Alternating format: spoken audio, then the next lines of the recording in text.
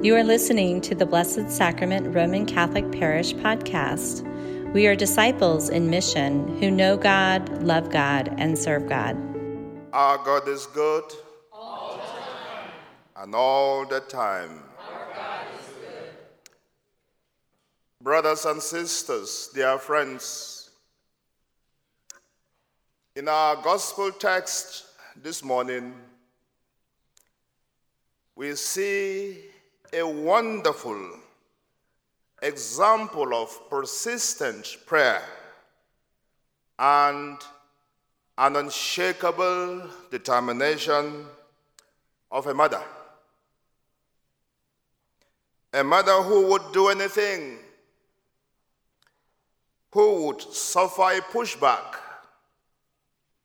yet bravely enduring insult for the sake of our child. A mother who refused to be put off or give up. And how delighted she must have been when Jesus finally answered her prayer. For her, that meant that all her trouble, all the begging, and all the embarrassment she suffered had not been in vain. She is for us, dear friends, a true example of perseverance, courage, faith, humility, and love. She exemplifies all of this. Jesus said to her, "Woman, you have great faith. Let your wish be granted." This woman, dear friends, is for us a model of what could be called tough faith. Tough faith. It truly requires one with a faith as tough as this to be able to bear the kind of insult our Lord Jesus poured on her. She believed that faith impels us to persevere, to struggle, and often with no guarantee of a happy outcome. And faith is not a magic wand.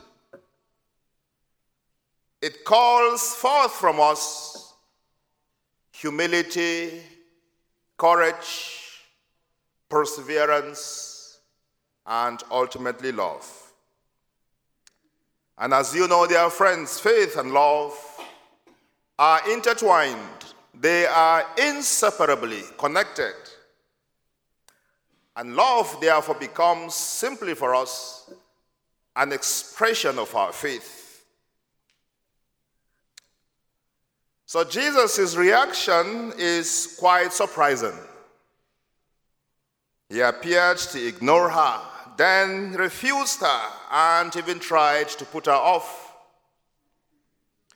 Yet, she was incredibly determined and would not take a no for a response.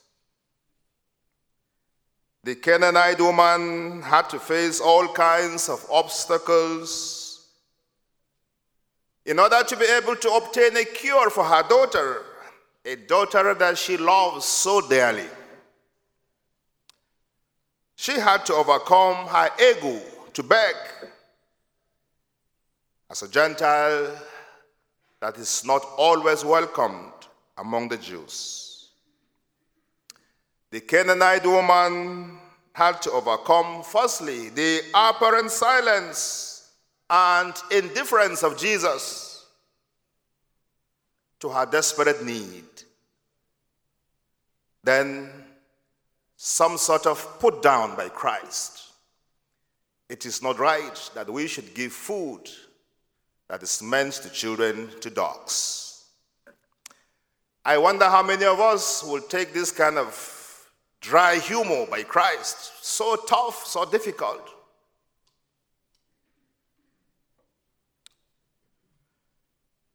This woman had overcome all of these challenges and rejection. With a good sense of humor, the Canaanite woman turned the harsh words of Jesus to her advantage, while also keeping her dignity intact.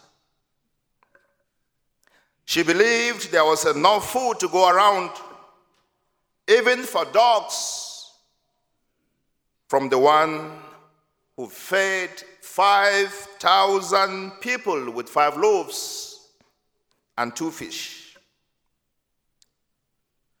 So she did not fit into the local religious sphere because she was simply considered a foreigner. A foreigner like an asylum seeker or a refugee. But she knew that she did fit into the heart of Jesus simply because she was the mother of a child that was sick. She was the desperate one that needed her daughter cured. She was a woman that recognized that her daughter simply needed help. So for her, she knew that she simply fit into the heart of Jesus. And for me, dear friends, this is what matters the most. In spite of the rejection and the castigations of friends, the judgment that we suffer every so often from our friends, what should matter the most for us is that we fit into the heart of Jesus. Stereotypes, name dropping, name calling, and all of those do not truly matter. What matters is that you are in the heart of Jesus. That is the most important. So some situations oftentimes require our gentle and humble response and not bitter reactions. This is what we have learned from the Canaanite mother. So the Canaanite woman wasn't put off because she wasn't seeking something for herself. Her entire focus was on her daughter.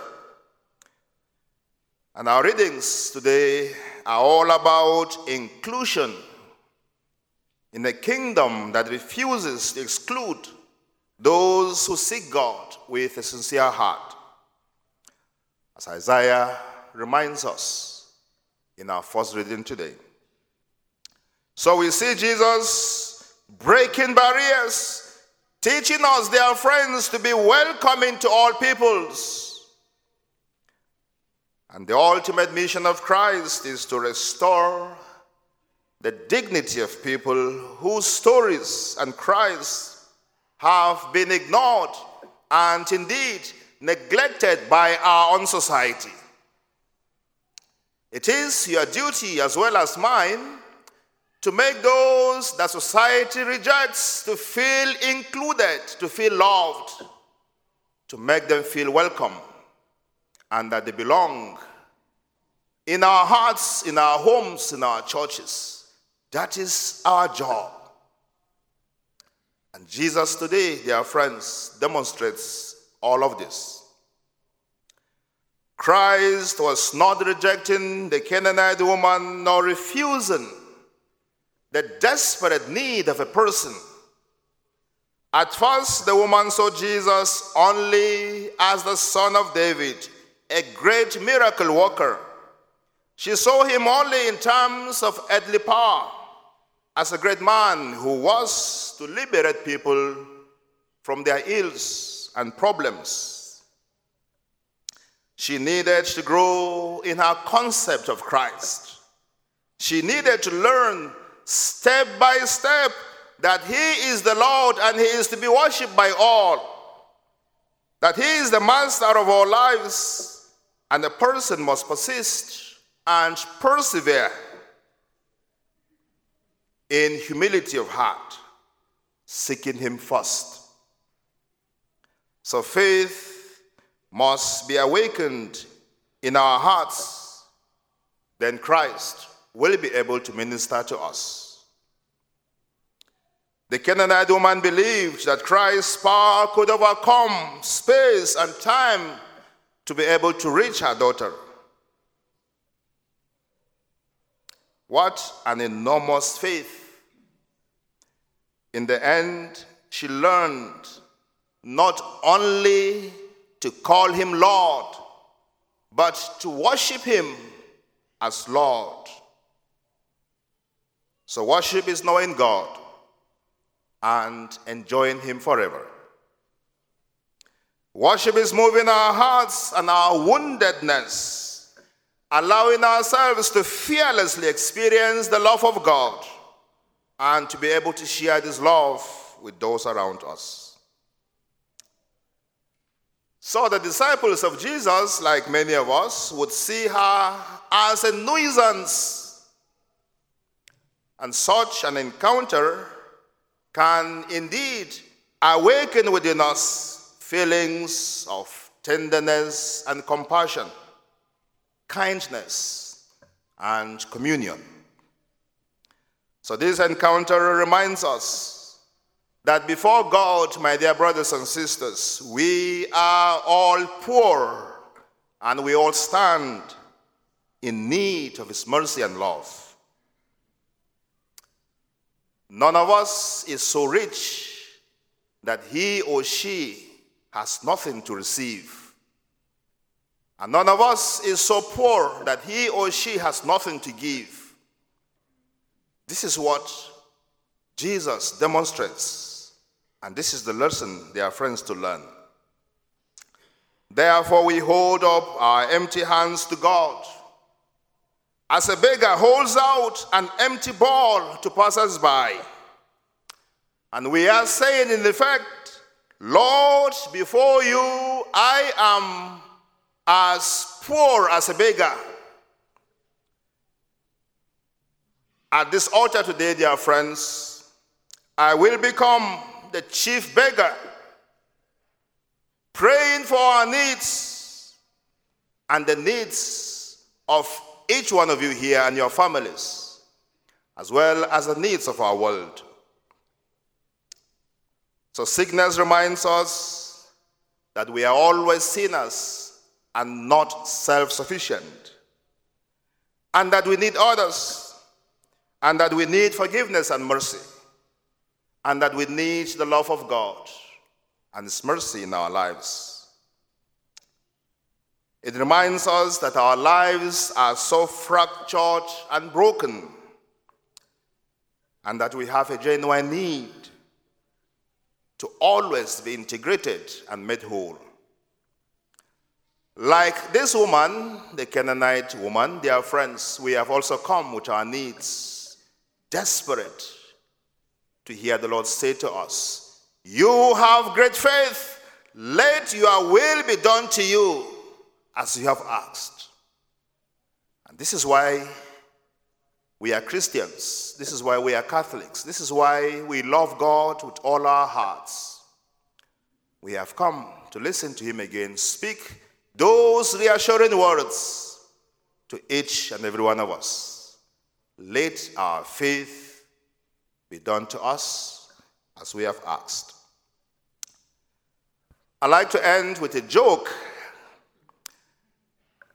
A gentleman was boasting about the superiority of his faith, Catholicism, and the holiness of his priests over and above those of the Hindu and the Muslims. He believes that his priests are holy or holier than the Hindu priests and the mullahs, the Islamic cleric. So debating at the crossroads, they spied a Hindu priest who was going into a brothel. And the Catholic sneered and said, "Did you see that? A Hindu priest is getting into a brothel. Our priests won't be seen going there at all." A proud man. Then minutes later, he saw also an Islamic priest, a mullah, who had covered his face with his shawl, also getting into the brothel. As always, the good Catholic remarked, mullahs are no better than the Hindu priests. Look at him, also going into the brothel. So just then, his parish priest also slyly entered the brothel, the same place. And the wise Catholic sighed sanctimoniously, "I wonder which of those girls is sick and in need of sacraments."